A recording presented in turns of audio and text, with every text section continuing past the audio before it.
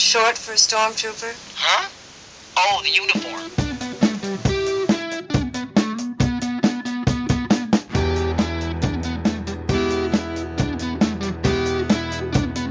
Hi, this is Bob Muir. And this is Mr. the Bandit. And this is the Bob Muir, the Enemy Below podcast. We, once again, are sans the Enemy Below due to various commitments like life, liberty, and the pursuit of happiness, none of which we really experience. So I have never sought any of those, yeah, although I just feel that I've been entitled to all of them. Yes. So anyway, so how was Christmas and the New Year for you? Yeah, everything's been great so far. I mean, I am ready to embrace our new alien overlords and oh dear, yes, give over my will. Yes, both literally and figuratively. Yes, so it's like we're okay. So, but all things being considered, I'd rather be in Philadelphia. Yeah, or probably not. The Liberty Bell has probably cracked and crumbled. The Liberty Bell has shaken to pieces.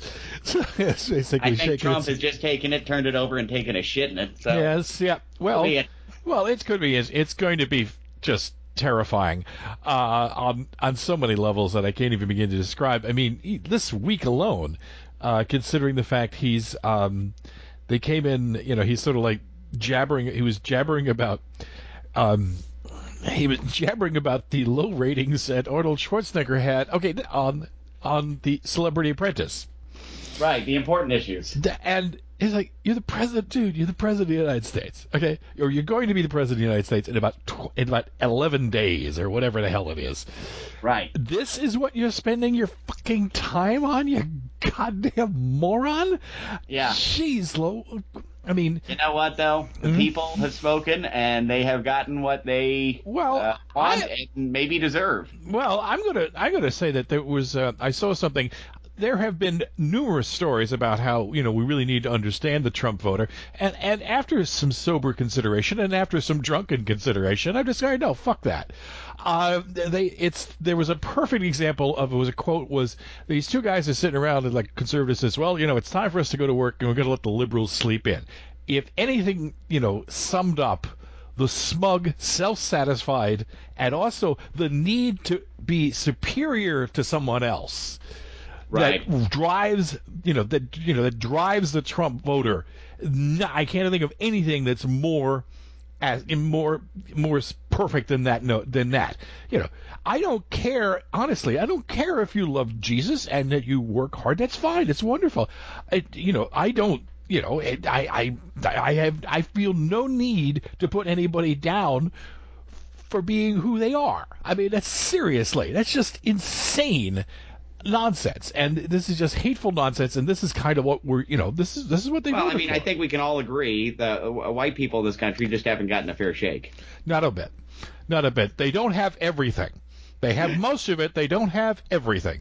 Well, no, and you know what's funny though, and I heard this from someone else, is that look, if you have told these people, for not you, but universally, if it has been in the public consciousness that Whitey is becoming the minority. Not any time in the near future, but, on the horizon. And basically, Whitey has to get ready to accept that. Yeah. This is their backlash. I suppose. But one could also figure that this is also basically a terror that Whitey is going to be treated the same way Whitey treated the others. And right. and this is what you're going to get. I mean, they came out. I mean, the whole thing with Nixon of that silent majority. Yeah. It's. Well, this is so what happens. But so many of them have. The stories that are going. Well, the quote that'll probably live in infamy, and I saw it like flying over the transom somewhere. The quote that'll live in infamy says, "No, I voted to repeal Obamacare, not the Affordable Care Act." Right. These people have, somebody said they cut their own throats. They said, no, they have bought a Glock, they have loaded it, they've chambered around, they've put it in their mouth, and they've pulled a trigger. It's a lot of deliberate acts have gone into this. And I don't see how this works out at all.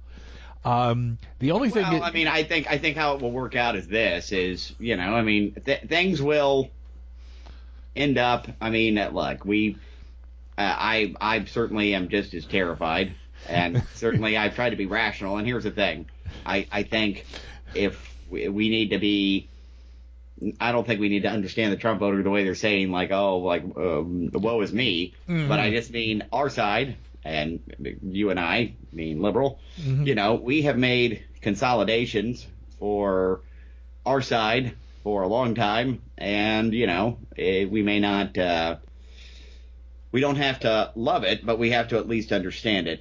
And we have to at least try to figure out what we can do to prevent this from happening going forward, hopefully Right. without, the need for him to do something so fucking heinous and stupid that, then people wake up. You know what I mean? I just mean hopefully we get to 4 years and we can reassess and come back smarter. Well, I don't think so. I don't think that happens. I really don't. I mean, a lot of people is like, well, we're going, I listen to the Professional Left podcast. They're going for it. I say, God, I wish I had your hope. I really do. It's not hope. I just try to be pragmatic. You know what I mean? Like, I don't want to be Chicken Little at the same time. Pragmatic is buying food, and pragmatic is actually building a shelter, buying food and guns. I mean, that's pragmatic at this point. well, maybe. In that case, then I am wrong. I guess so. But it's simply because if nothing else, we have a president who is arguably compromised by the leader of another nation. Putin's got something on him. And that's here's my question though: is what are all these people that were the old school Republicans that like better dead than red? That they're complete nihilists, and the only thing they want is power, and that's actually very much the Trump voter. Let me give you a quick example. There's somebody in my that I know. I'm not gonna accept you how I know. There was a strike some years ago by the New York City transit workers, mostly because that the MTA was going to try to renegotiate their contract and take away things like we can't just fire you for nothing. It's certain things that unions have, and the person I was talking with says, we don't, they can fire, people can fire. I don't think it's right that they have that, and I don't. I could get fired at any moment, and it took me a while to quite come up with the prop. It's not fair, and I said, well, it's yes. My unfortunate response at the time was, well, life isn't fair. It's not fair. How did they respond to that response? They were not pleased with that. No, but most are not. But my own but it's not fair that I'm not rich, but I don't go around complaining about it too much, except when the bills are due. And, I certainly know that I have, but don't you understand that's it did not. They're going to be rich one day, and they need to make sure they're not paying taxes when they're millionaires, even though they weren't born into it, and it's a statistic and possibility. Well, this is basically the thing is he's basically stripping somebody else of what they're getting, but it's the question that I really should have asked, and I didn't get around to doing it because it didn't occur to me until 3 years later because my mind works slowly. Is that let us say, hypothetically, that the strike is resolved and that the rights of these people are removed. How is your situation changed at all? Why is that better? How does that make your life any better? You still can be fired at any moment, too. It takes nothing. You gain nothing from this except spite. And that's basically my thought on it at the moment. And aside from the bitching and moaning about nobody wanting to play at the inauguration, which I think is wonderful, that's not a shock. Yes, but at the same time, I think if anything that we can hold on hope to, assuming we all survive, and I hold out hope that we will weather this, as we weather, we weathered J. Edgar Hoover. We weathered Nixon, and we went through Reagan. By the way, some interesting facts about Nixon came out. Look it up. He tanked the Paris peace talks to win the election. No. That's not shocking. I've always maintained that. All that's done is solidified what I had believed from my knowledge of history and my reading of history. So that's it. I'm not saying that to be smug or snarky. I mean, I'm just not surprised. Yeah. All right. Okay, we're going to the Imperial Death March basically signals that this segment is over. I'm going to try to save this so that we hopefully don't have to go through record 50 minutes and then suddenly discover that nothing has been saved. Anyway, I'm going to stop this and I'll give you a call right back if it works. Sure. Or let you know. Okay.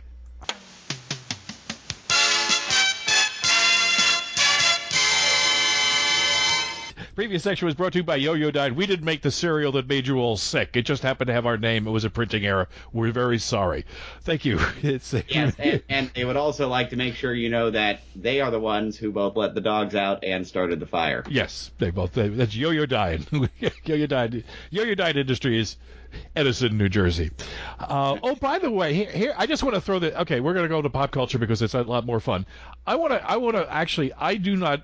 There is a very, very wonderful. I've discovered probably 2 years later than the hips people have, but I've discovered a wonderfully bizarre and amazingly strange podcast that is called Welcome to Night Vale. And if you have any taste for the bizarre at all, this should be on your listening list. It is okay. It is just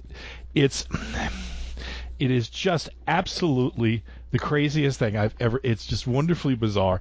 It's sort of a combination of odd combination of the X-Files and Bob Newhart. If there's a way to, that's about the best way to describe it, I think. I like both of those. Just hold on one second. It's basically the thing. Basically, is it's a radio broadcast. It's a radio broadcast from Night Vale Public Radio, community radio, and they describe all the bizarre things that are happening in Night Vale.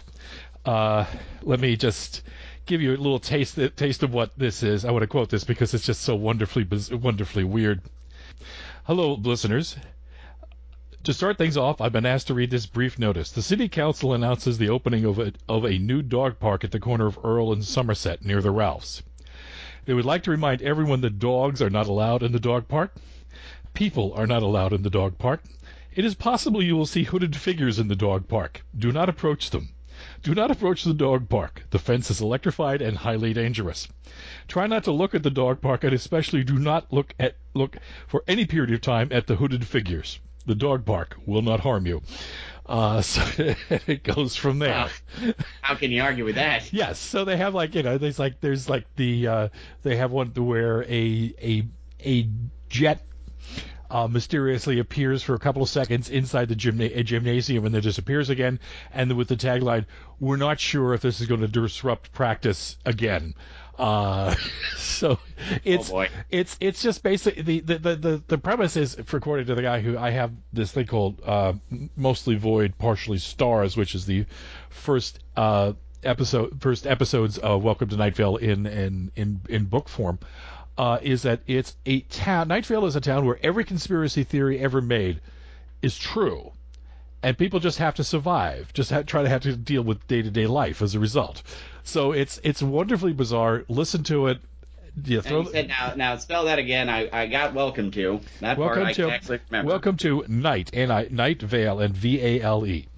All right, I'm putting it in right now. It's on the podcast. It's wonderfully strange, and there's the other thing is they have their weather report is actually a song by like a new artist, people that you would not ordinarily listen to under normal circumstances. So you can maybe discover somebody you like.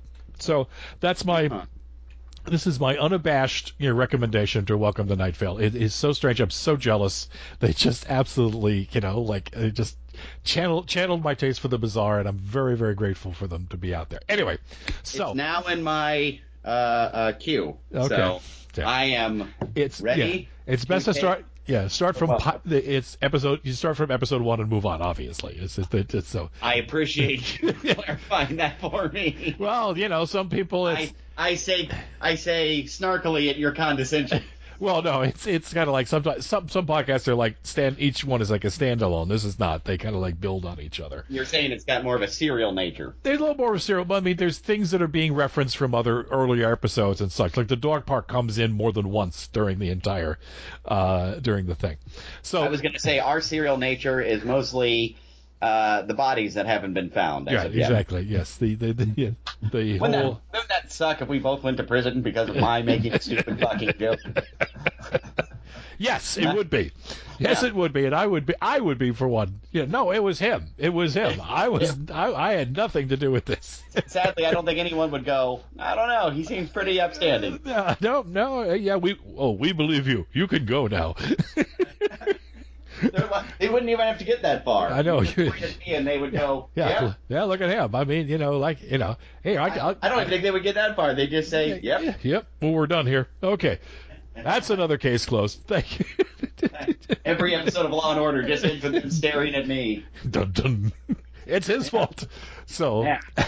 Anyway, that's not the sound of the bars closing. That's the sound of my balls going into the wheelbarrow. Yes. Anyway, Rogue One. Did you? I gather you've seen Rogue One since. I have seen Rogue One, and I have listened to enough nerds. Okay. On separate YouTube channels and podcasts to sound like I know what I'm talking about when it comes to the Star Wars universe and how this fits in. Well, good.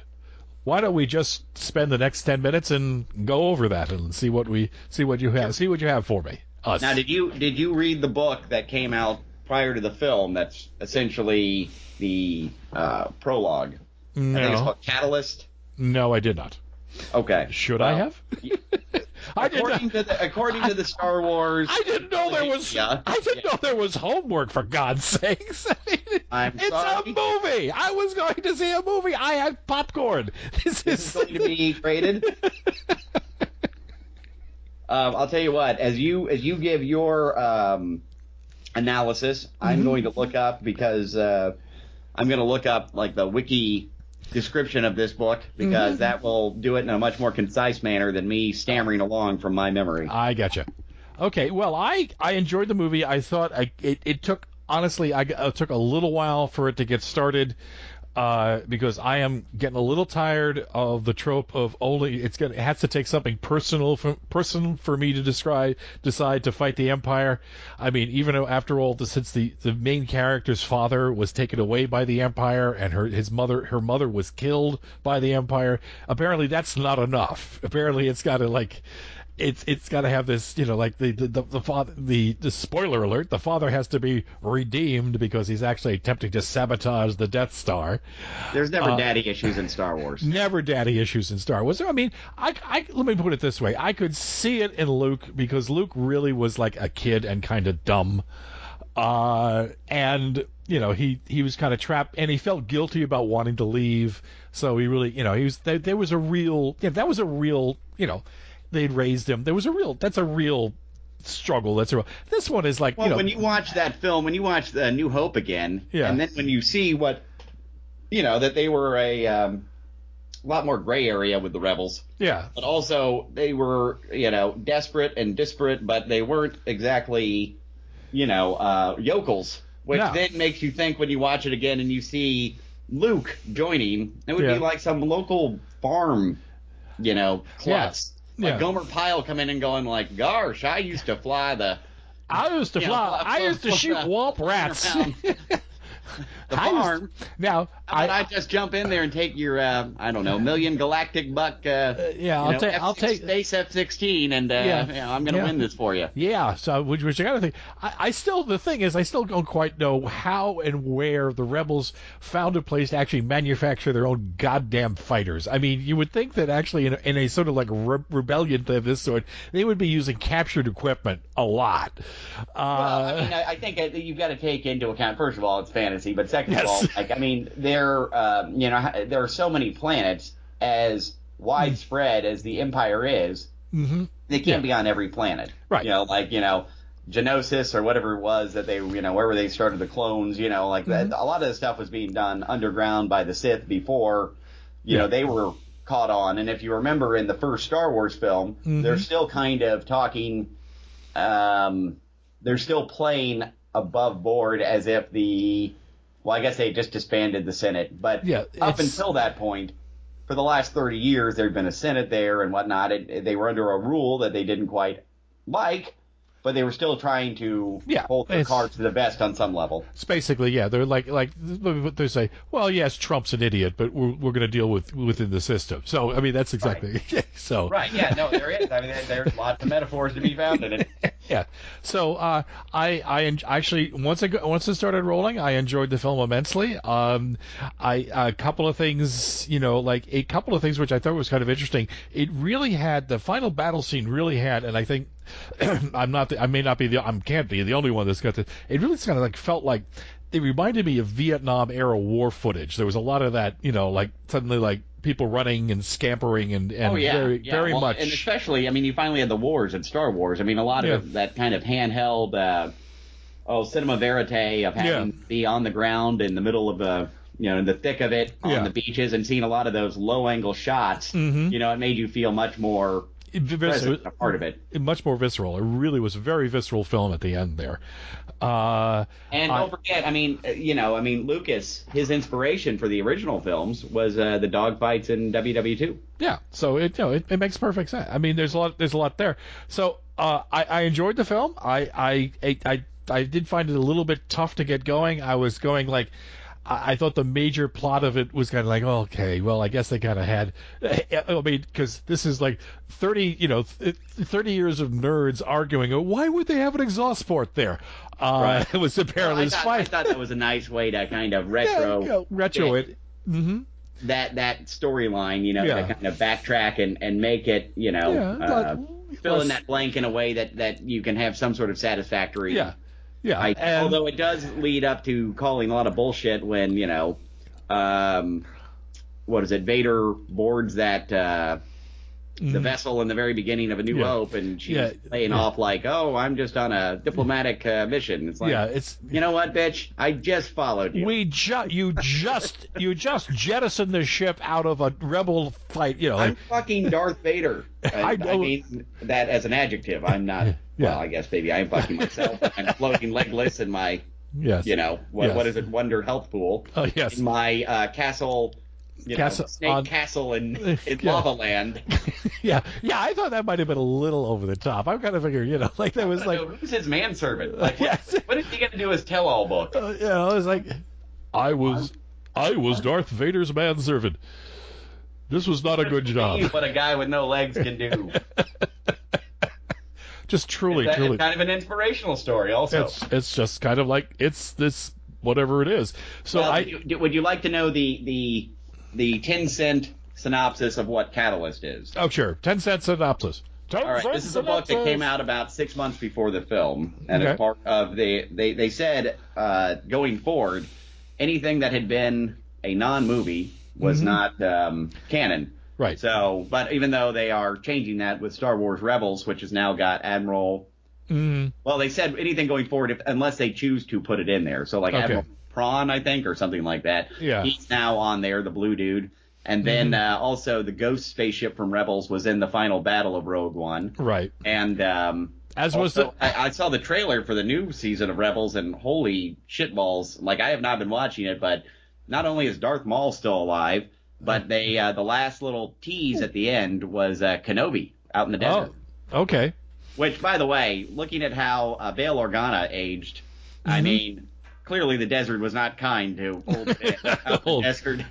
No, Bezard looked about the same, and Ben went from Ewan McGregor to old ass Alec Guinness with a bad hairpiece. Yes. So, all right. So Catalyst comes out. So this is canon. And what it says is, war is tearing the galaxy apart. For years, the Republic and the Separatists have battled across the stars, each building more and more deadly technology in an attempt to win the war. As a member of Chancellor Palpatine's top-secret Death Star project, Orson Krennic is determined to develop a superweapon before their enemies can. And an old friend of Krennic's, the brilliant scientist, Galen Erso, could be the key. Galen's energy-focused research has captured the attention of both Krennic and his foes, making the scientist a crucial pawn in the galactic conflict. But after Krennic rescues Galen, his wife, Lara, and their young daughter, Jen, from Separatist kidnappers, the Erso family is deeply in Krennic's debt. Krennic then offers Galen an extraordinary opportunity to continue his scientific studies with every resource put utterly at his disposal. While Galen and Lara believe that his energy research will be used purely in altruistic ways, Krennic has other plans that will finally make the Death Star a reality. Trapped in their benefactor's tightening grasp, the Ursos must untangle Krennic's web of deception to save themselves and the galaxy itself. Which it seemed to imply that his wife may have been a former Jedi. Also, it looks like they became kind of like hippies.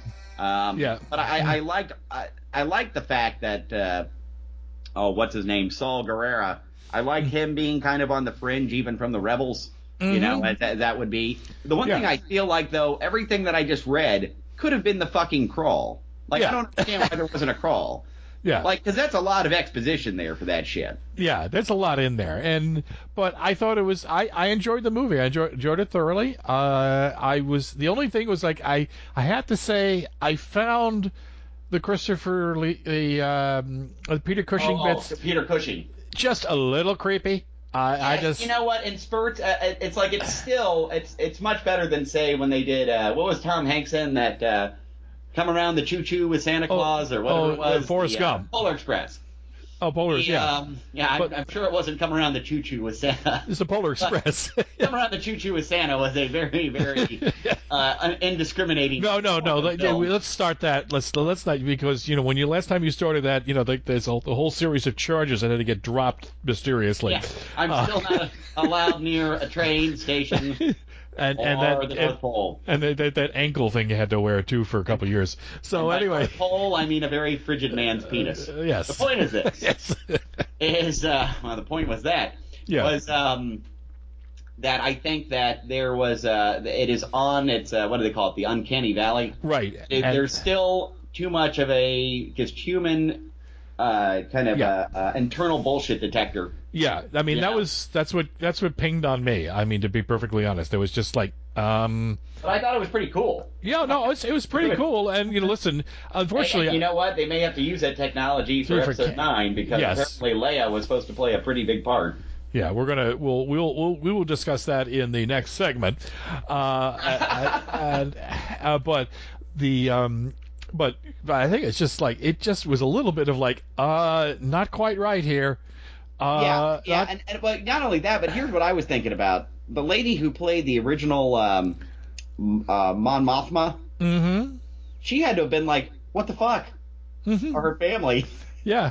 Like, why is it okay to recast her? Where's her CGI face? Where's her CGI? Where's our money? God damn it! Well, apparently, the Grand Moff Tarkin plays a significant role on Rebels, but also in that book Catalyst. Yeah. Apparently, he was a significant part in there as a internal rivalry within the Empire between him and Krennic. Which I do like the fact that he basically comes in and he's like, you and your this. You wasted all this money and you're going to get fired. Oh, it works? Okay, guess what? It's mine. You're fired. It's mine now. I just screwed the guy 6 ways from Sunday. I mean, and the fact that he got killed by his own device. Yeah. It's just like, To be fair, there is a nice little ironic justice that eventually Tarkin gets killed by the same device. Yeah, so by putting himself on the Death Star, his demise. But I do actually say, Peter Cushing had a long correspondence relationship with Christopher Lee. They're great friends for many, many years. And he was like, apparently when he was doing the first Star Wars, he was, this is the silliest thing I've ever been involved in. Right. This is sad. Well, and I think he said to him, he's like, my dear boy, I have no idea. He's like, I think Christopher Lee said, my dear boy, what's a Grand Moff Tarkin? He's like, I have no idea, but they're paying well. So basically, that was his shtick. Which is almost up there with Michael Caine, who said about The Swarm, I've never seen the film, but I have enjoyed the house it purchased. Yes. Which, by the way, what I was going to ask you was I mean, look, I was going to say, sorry. Yeah. Brain freeze. With any film like that, without having the, hindsight, looking back and seeing it's going to become Star Wars, for all you're in fucking, generic Flash Gordon number 75 or 76. I mean, it's you have no idea what you're in. All of a sudden, though, I mean, I'm sure after saying all that shit, he's like, all right. Okay. Because that could have gone either way. Yeah, it could have gone either way. He could have, I mean, he said, well, oh dear, okay, some other pictures to sign the next time I'm at a convention. Yes. Well, and clearly it did go the other way when, George got his way again without executives interfering and not having a different director or other writers. Or somebody else saying, no, George, that doesn't work, and the lizard guy speaking like like some sort of Step and Fetch It character is just not going to work. Yeah, or having the junkyard owner come across as maybe somewhat, I don't know. What do you think? Maybe or what? Maybe a little bit of this, a little bit of that, whatever. Yeah, and being a little chintzy with his with the money, not to say, the only stereotype that he missed was says you want a bagel. I mean, that was about it. The guy really did look like a mix of like if Hubert and who am I thinking of? Was it Arafat? Yeah, if Hubert and Arafat had a child. Yes. Anyway, so we're done here. I'm going to stop and once again see if we can make sure that we've actually recorded this, and we'll be right back.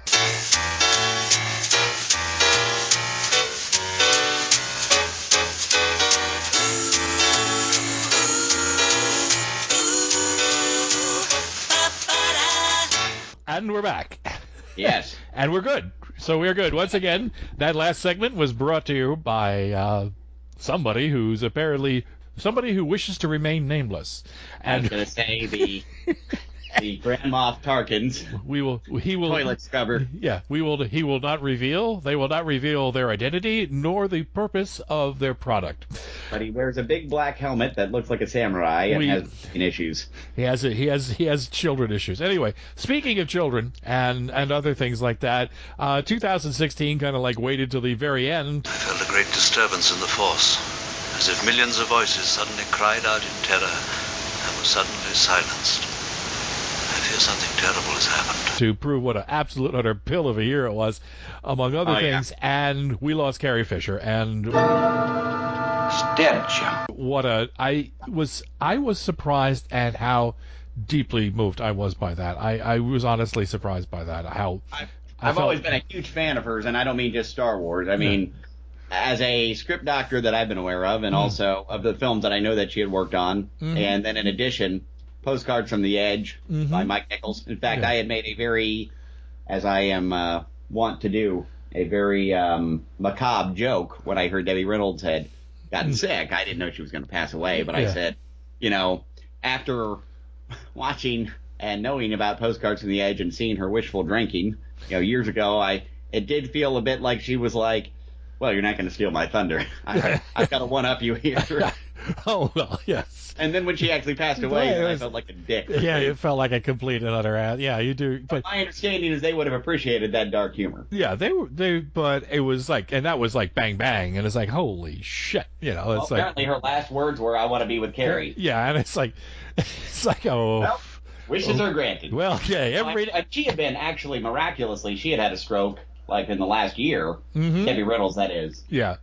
And I have to say, just this morning, I finished watching the HBO documentary that had been co-directed by Fisher Stevens.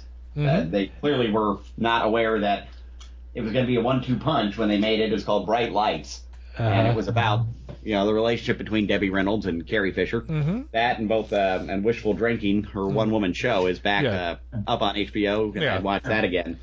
And I have to say, I love the woman. I loved her just really beyond naked honesty, just in the same way when you watch Curb Your Enthusiasm, where it's so kind of raw and revealing it hurts. That was her every day. But with the amount of drugs that she has taken and the lifestyle she lived and her manic depression, and what I didn't realize also watching the documentary was she was continued even to her last day to be a chain smoker and drank, Coca-Cola nonstop. Right. So even though they made her look better as General Leia in Episode 7, she was still not living a perfectly clean, healthier lifestyle. Well, I mean, it's it's kind of like one of those things. If you have what they like to call an addictive personality, you kind of have to pick your shots here, Well, that's it, and and that's no, you're absolutely right. I mean, I've been around that subject in my life, not personally, but well, that's not true. Pardon me while I shoot up. No, I just mean I haven't been around it to that extreme. Let me say it that way. But I have been. I mean, I haven't dealt with it personally, but I've been around people like that, and you're right. Even when they do give up their nastiest habit, they usually fill it with something. A lot of times, Jesus. Yep. But they need something else to fill that void. So, but I also want to say is that the other thing is that I read somewhere, and I haven't been able to confirm this, but apparently she lost some weight, a considerable amount of weight, for The Force Awakens. Oh yeah. And now the thing is, at her age, and at her age, and this is something that I'm kind of unfortunately familiar with, that puts a lot of strain on the heart. You lose that much weight that quickly, you get a lot of strain on the heart, and it's entirely possible that's what killed. That's what triggered the fatal heart attack. Was the final straw there, that she lost all that weight that quickly to be on the ship. Ironic. It would be. It's not it's well within the Carrie Fisher worldview. Well, that's true, but you also no. Yeah, I mean, look, she lived the way she wanted to live, and I don't think she made any excuses or made any bones about it. But I will say this: what you're saying is correct, but I would say that may be the well, here we go, coming full circle. That may be the catalyst, but the lifestyle that she had lived, I think, she would not have been dealing with that. Yeah. Had she not lived the lifestyle she had lived previously, and that's not a judgment. I'm just saying you're talking about years of that living ultimately, and you're right. That may have been the thing that set it off, but I mean, one way or the other, that seemed to be the ultimate destination. Yeah. Well, she was. Although I was going to tell you this is that I was talking to some of my other friends about I know hard to believe I have any about the documentary. We've warned you about these imaginary people before. I mean, that's right. Listen, is it wrong that I am bipolar and one of my personalities is schizophrenic? It makes it. I was going to say, no. What we were talking about was. My favorite part in that documentary was at one point it's just tagged as old friend or childhood friend. There you go. Right. Mm-hmm. Comes to visit her, and you know who it was? Who? Griffin Dunn. Oh, okay. I love Griffin Dunn. I've loved him ever since American Werewolf in London as the best friend who gets torn to shreds and then comes back from the dead as the snarky, smart-ass best friend zombie. Yeah. Haunting his buddy. Look what you did to me, you bastard. but what was interesting was, first of all, you know what his greeting to her was? Hello, fuckface. That's the relationship they had. Yes. And then they discussed how he dehymanized her, how he was the one that took her virginity because she was dating a boy and was scared about it. And so he did what any friend would do and took that on her. Okay. Well, here. I was telling my friends as I watched the film that maybe there's a lesson there to learn for me, watching her smoke so much and drink Coca-Cola still to that age. I said, sadly, the only lesson I took was I should have given my virginity to Griffin Dunn. Which sounds like a song title. I don't know why, but it sounds not a popular one. No, not a popular one, but it does sound like I should have given my virginity to Griffin Dunn. It's a new country. I was going to say the song title should be "Hello Fuckface." Hello Fuckface. Actually, that sounds like that should actually be kind of like a lounge style thing. Sinatra kind of like a very, I was gentle. Thinking more of like "Hello Again" with Neil Diamond and Barbra Streisand. Little gentle introduction. Hello, fuckface. How are you today? Hello, fuckface. Hello. Yeah. So, another side that was interesting. One of the things I thought was interesting or struck me was on there's a site called Bored Panda out there, and there were like all of these pictures that just people were just drawing picture after picture of Carrie Fisher as Leia, as Carrie Fisher, just in memoriam, you are among the stars. And there was like two of them that kind of got to me. One was they had one guy standing there holding a lightsaber. There's Carrie Fisher profile or face was like written in the stars. The stars were like forming her face. And there was like on standing on the ledge of a cliff or overlook was one person holding a lightsaber up, and before him, very much like that. I hate to say it, the scene at the end of Green Lantern. There's like scores of people holding up lightsabers, and for some reason that just kind of like like a candlelight saber vigil. Candlelight saber vigil, and I just it kind of got to me. I think you were going to say the one of her and. Like the back of Princess Leia and the back of the woman in the raincoat, like walking off into the ether together. Yeah, but I mean, Debbie Reynolds was but Debbie Reynolds was an enormous star, and my mother, rest her soul, never quite forgave Eddie Fisher for dumping her for Elizabeth Taylor, and always had this like. Always had this. It's funny you say that. I was going to say what made me laugh was that Carrie Fisher apparently kept saying to her mom near the end of after all of the next husband she had. Yeah. Eddie doesn't look that bad now. Okay, I did not know. I was unaware of like she was after that. But my mom was also had this sort of like, well, it serves him right when she left him for Richard Burton. I mean, so it's like she was like she had a lot of judgment, slightly judgmental was maybe. Well, yes, and look, I mean, and my understanding of it was this. Apparently, Mike Todd, I think it was it Mike Todd? No, Todd A.O., right? That did the Around the World in 80 Days. Okay, yeah. Todd A.O. Mm-hmm. That was her husband who died in a plane crash young. But apparently he was Eddie and Elizabeth Taylor both just loved this guy. Mm-hmm. And they would go on trips together as couples, the four of them. And so the minute he died, he basically, I think, and I'm quoting Carrie Fisher, that he went out there to grieve her, to grieve with her and for her. Mm-hmm. And first he was grieving with her, with his head, his hands, and then finally his penis. And and the thing was that apparently their marriage mostly consisted of just talking about him. Okay. You see what I'm saying? With Debbie Reynolds and Eddie? Is this I Debbie? just mean like it was an odd situation, and this is kind of sad. Is that apparently Debbie Reynolds had kind of a shitty childhood. Also, like her mom was a real bitch. Yep. But I think I saw an interview with her mom, and her mom basically said she has brains, but they were in her feet.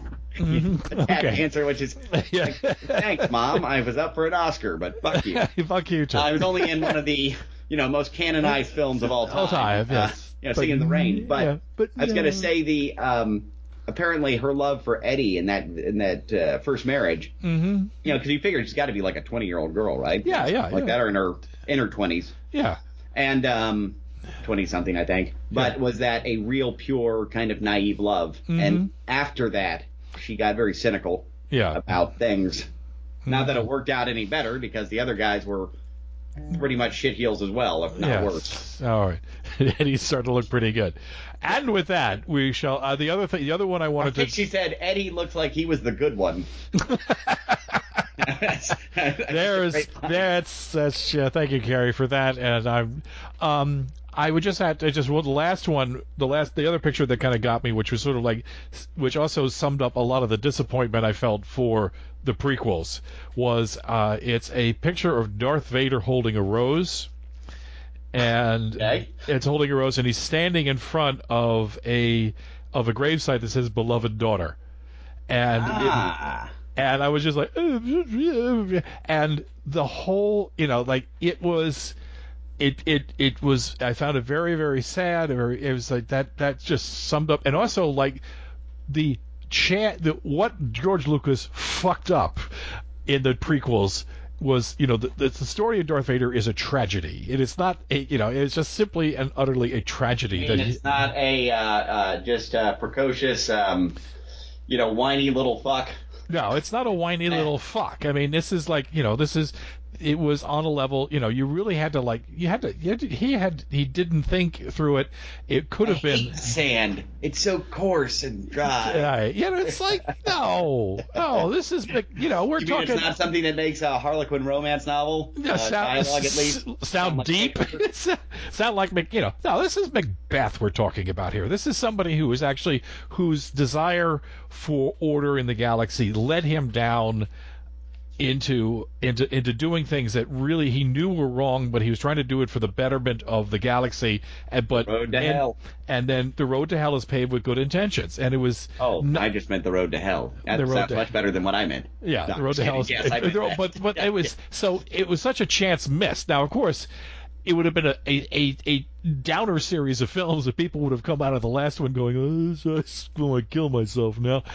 So I think. Yeah, well, I think I fell asleep, and this is no bullshit. I fell asleep when I saw the first prequel. Yeah. Mm-hmm. I literally, it was like a midnight movie. Yeah. And I was excited.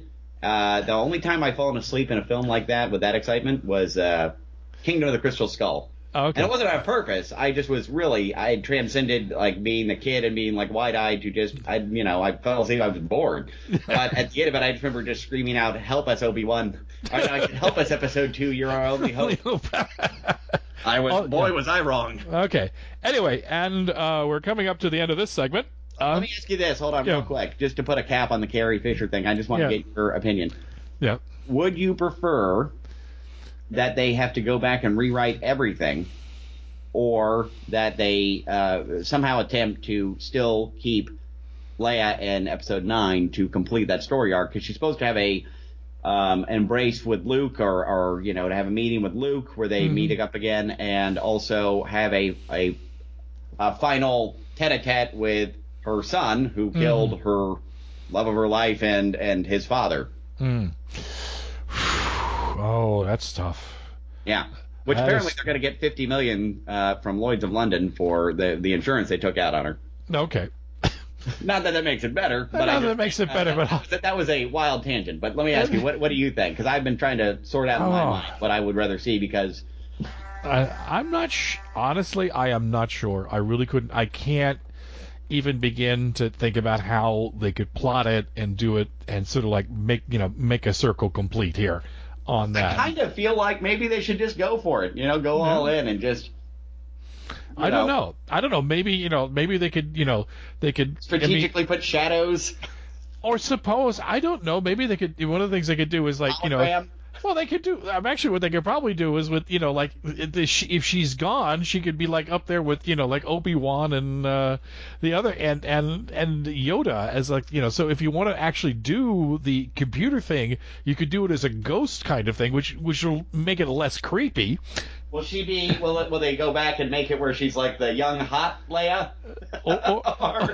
How do Force ghosts work? Well, apparently it depends. Obi-Wan was still an old man. Obi-Wan and Yoda was still the old man, and then Vader was the guy who just can't get working. Years later, he was transformed into the whiny little fuck. Yes.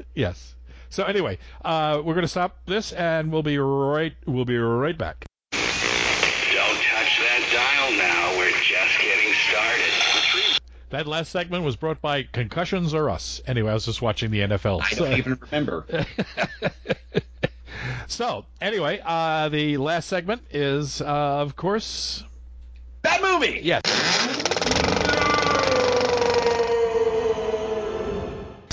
Did you see it? Oh, by the way. I saw enough of it. Ladies and gentlemen, this is the bad movie today is The Day the Fish Came Out. Now, this is part of, this is from 1967. That was also what I described as my honeymoon night. Yes, The Day the Fish Came Out. This is actually by a very respected director. He did Zorba the Greek. He did a bunch of... he did like Elektra. He had a bunch of awards and nominations. And this is just terrible in a way that is very, very difficult to actually comprehend, if not describe. It's kind of like... we're going to. We're going to. The idea is that a couple of pilots, this is based on, back in the 60s, a B-52 or something lost a couple of bombs over Spain. In the waters near Spain, and this is sort of like a similar situation where not only a couple of H bombs, but something in a metal box called Q package. The Q package is also been dropped, lost, and it's been either the assistant to James Bond or the Winged Serpent. No, it's just classic Q, the Winged Serpent. It's just a metal box with apparently something incredibly something in it. Incredibly something in it. Yeah, well, it's really not made much more specific than that. Doesn't need to be. Doesn't need to be. It's the MacGuffin. It's a MacGuffin of MacGuffins in kind of thing. It's like a super radioactive MacGuffin. Right, but I don't think that would have solved that film's issues if they. Oh no! Oh no! That would just simply, at least I wouldn't have been wondering. Well, what the fuck is it? It's in the box. You gotta at least give me a little hint of what the hell's in the box. What's in the box? What's the box, Joe? What's Mike? What's in the box? I can't pronounce his name. It's a Greek name, Mikolas Anyway. Yeah, perfect. It's set on this very, very rocky Greek isle with obviously a lot of like local extras. The two pilots end up in there. They crash the plane. It's Tom Courtney and Colin Blakely, who really, both of whom should have fired their agent after this, or at least read the script before they went to go to do it, because they spend at least half the film in their underwear. I mean, it's just so bizarre. And they're scrambling around this Greek island. Meantime, a super secret U.S. Air Force group has decided that we've got to go get those. We have to get the bombs and this package off of this island quietly. So they decide to go as a group from a hotel corporation. They're scouting out, looking for new sites for hotels in Greece. So there's this tiny little Greek island. It's like, there's a population of maybe a couple 300 or something like that.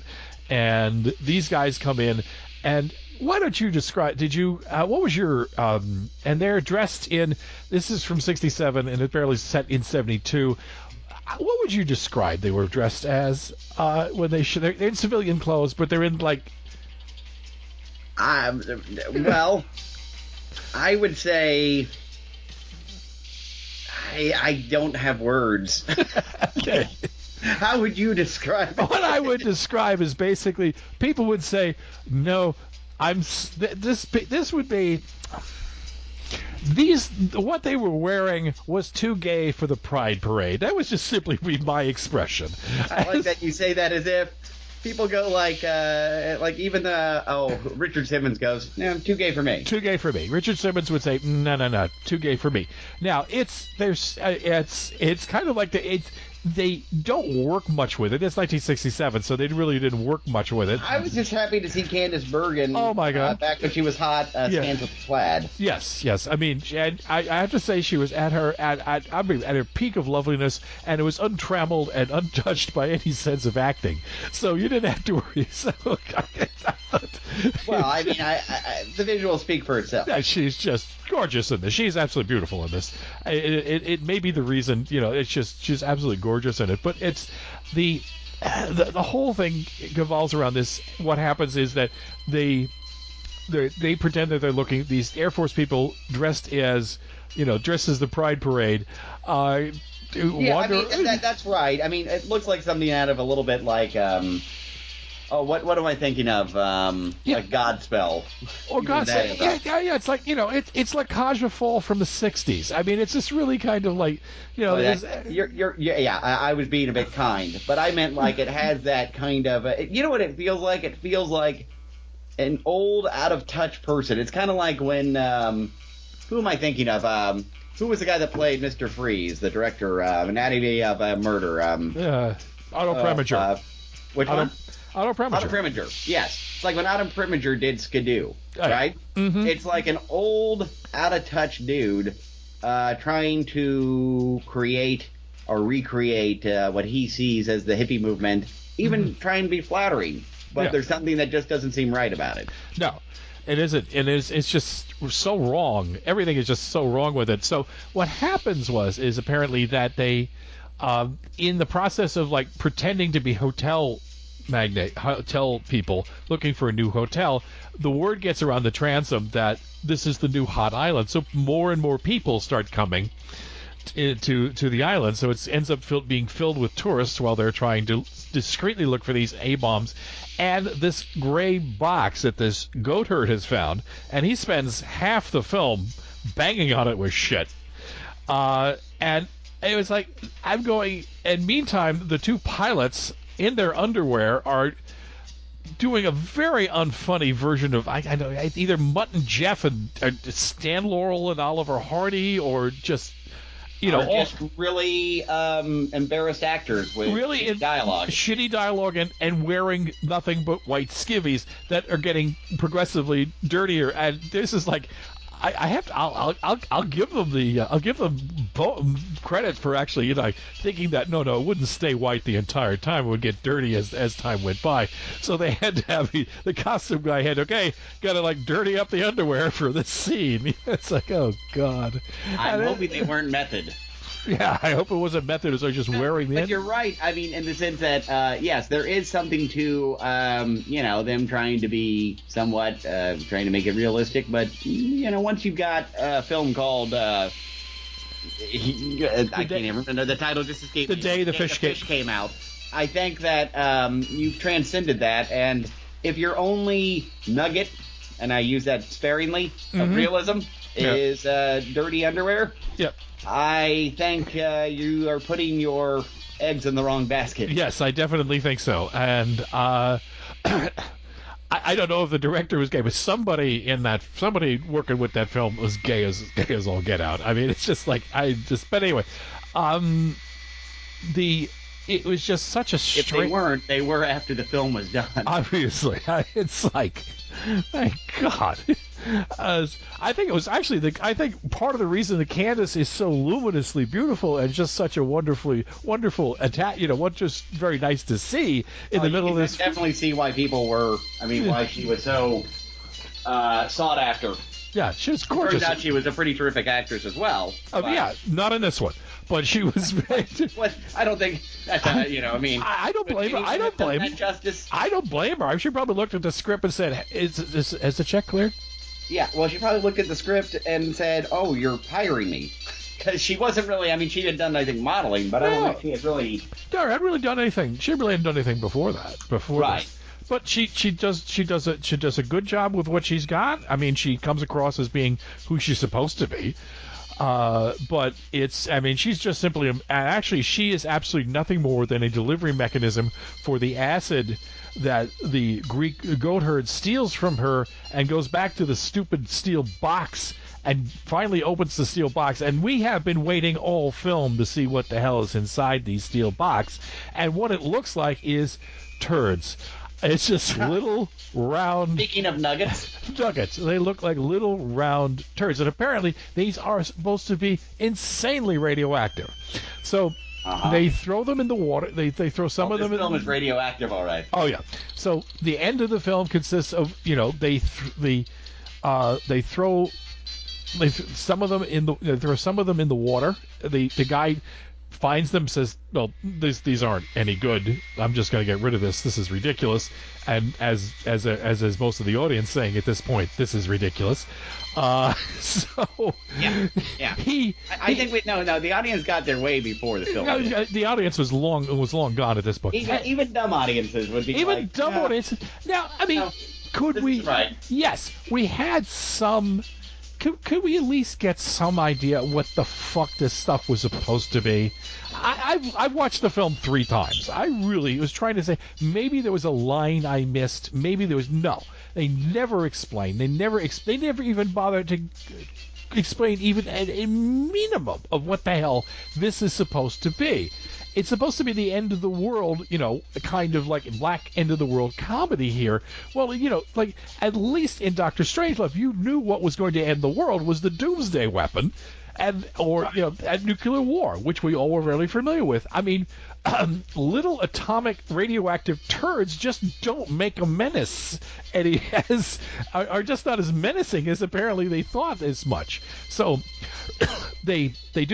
some of it gets thrown in the ocean, some of it actually gets thrown in the water supply. We don't see what happens to the people who are drinking the water supply contaminated by the atomic turds. Now, most of the people would be drinking water on that island anyway. I kind of wish the film now was called Atomic Turds. Yeah, well, that's pretty much what it is, an atomic turd. So it just is. And then they see the Air Force group. They all see the fish the fish dying the fish are apparently being killed by whatever this stuff is. So why the people aren't also keeling over that part right makes over? sense to me. Yeah. Well, it's people get fish are they're fairly delicate. The sad part is this film isn't so much a comedy these days. No, it's kind of like it's like, oh shit, Prophetic.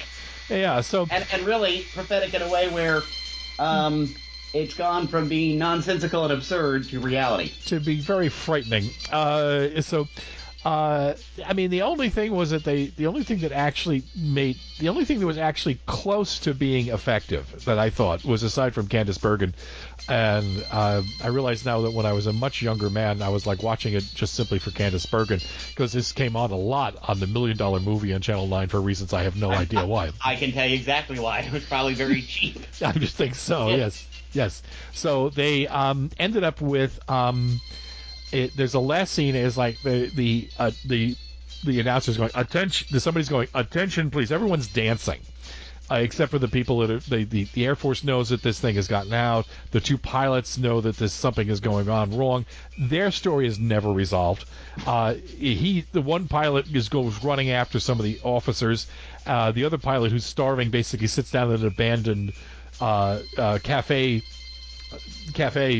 table and starts eating while laughing hysterically as a madman. But everyone else is like dancing, completely oblivious to what's going on, and they keep going attention as they just gradually this picture just fades slower and slower and slower, becomes smaller and smaller and smaller, and they keep going attention, and no one is paying attention. So I mean that's this is what I was talking though about when we were talking about earlier with Peter Cushing, talking about Star Wars. Yeah. This film here could have very much ended up. Dr. Strangelove could have ended up as this. I don't think so with Kubrick, but I just mean the premise itself as a satire is not a bad idea. It's all in the execution, right? Yes. And that's the same thing where this, and the day, what was it? What was the other one? Mike Nichols did, another great director that did Day of the Dolphin, right? Right. Mm-hmm. I just mean like, you never know. No. You don't know what, like this, Star Wars could have ended up being, what is it? Star Crash? Yeah. The Italian knockoff. Yeah. Mm-hmm. And this could have ended up being, a brilliant parody, but it's all execution, and it's all a very tricky balance. Yeah, it is, and I think maybe there were too many targets. Maybe he was just trying to do too much at the same time. Maybe he also said, you actually need likable people at some point during their film.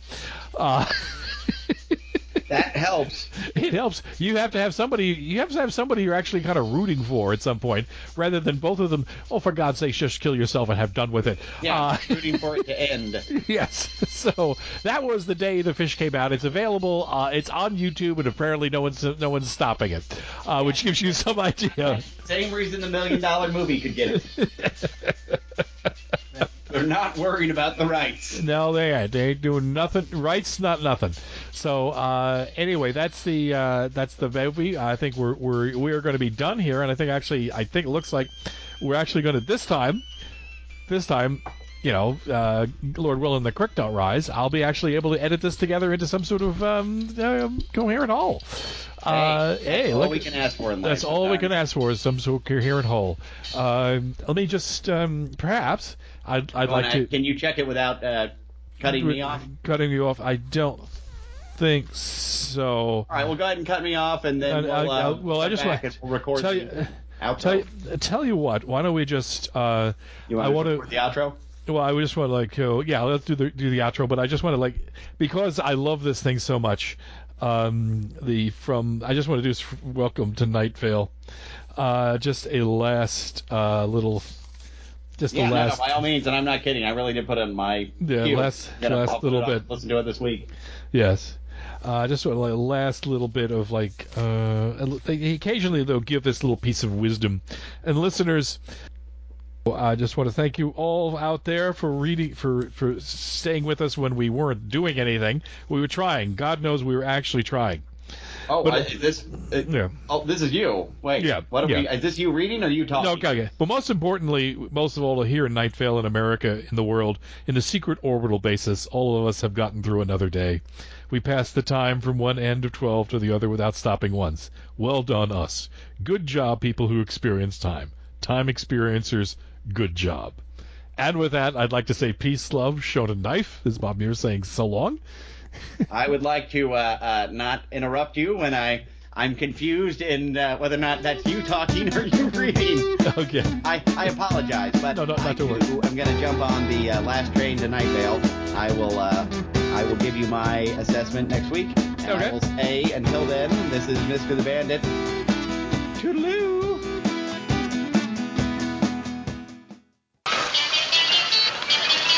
Attention, please. Attention, please. Attention, please. Attention, please. Too short for a stormtrooper? Huh? Oh, the uniform.